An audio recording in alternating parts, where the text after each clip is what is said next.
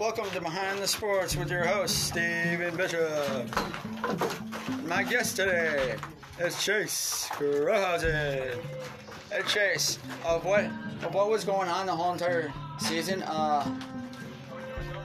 with the lawsuit, your grandpa and everything. How do you think you guys have been doing so far, and yourself as follows?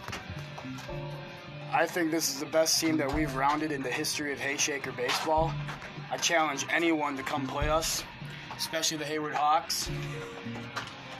Ethan Martin and Dakota Herman are killer on the mound. We've got the best infield in the league. Got the best outfield in the league.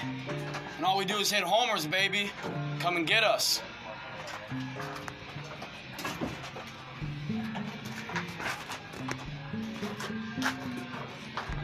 Does anyone else want to comment here?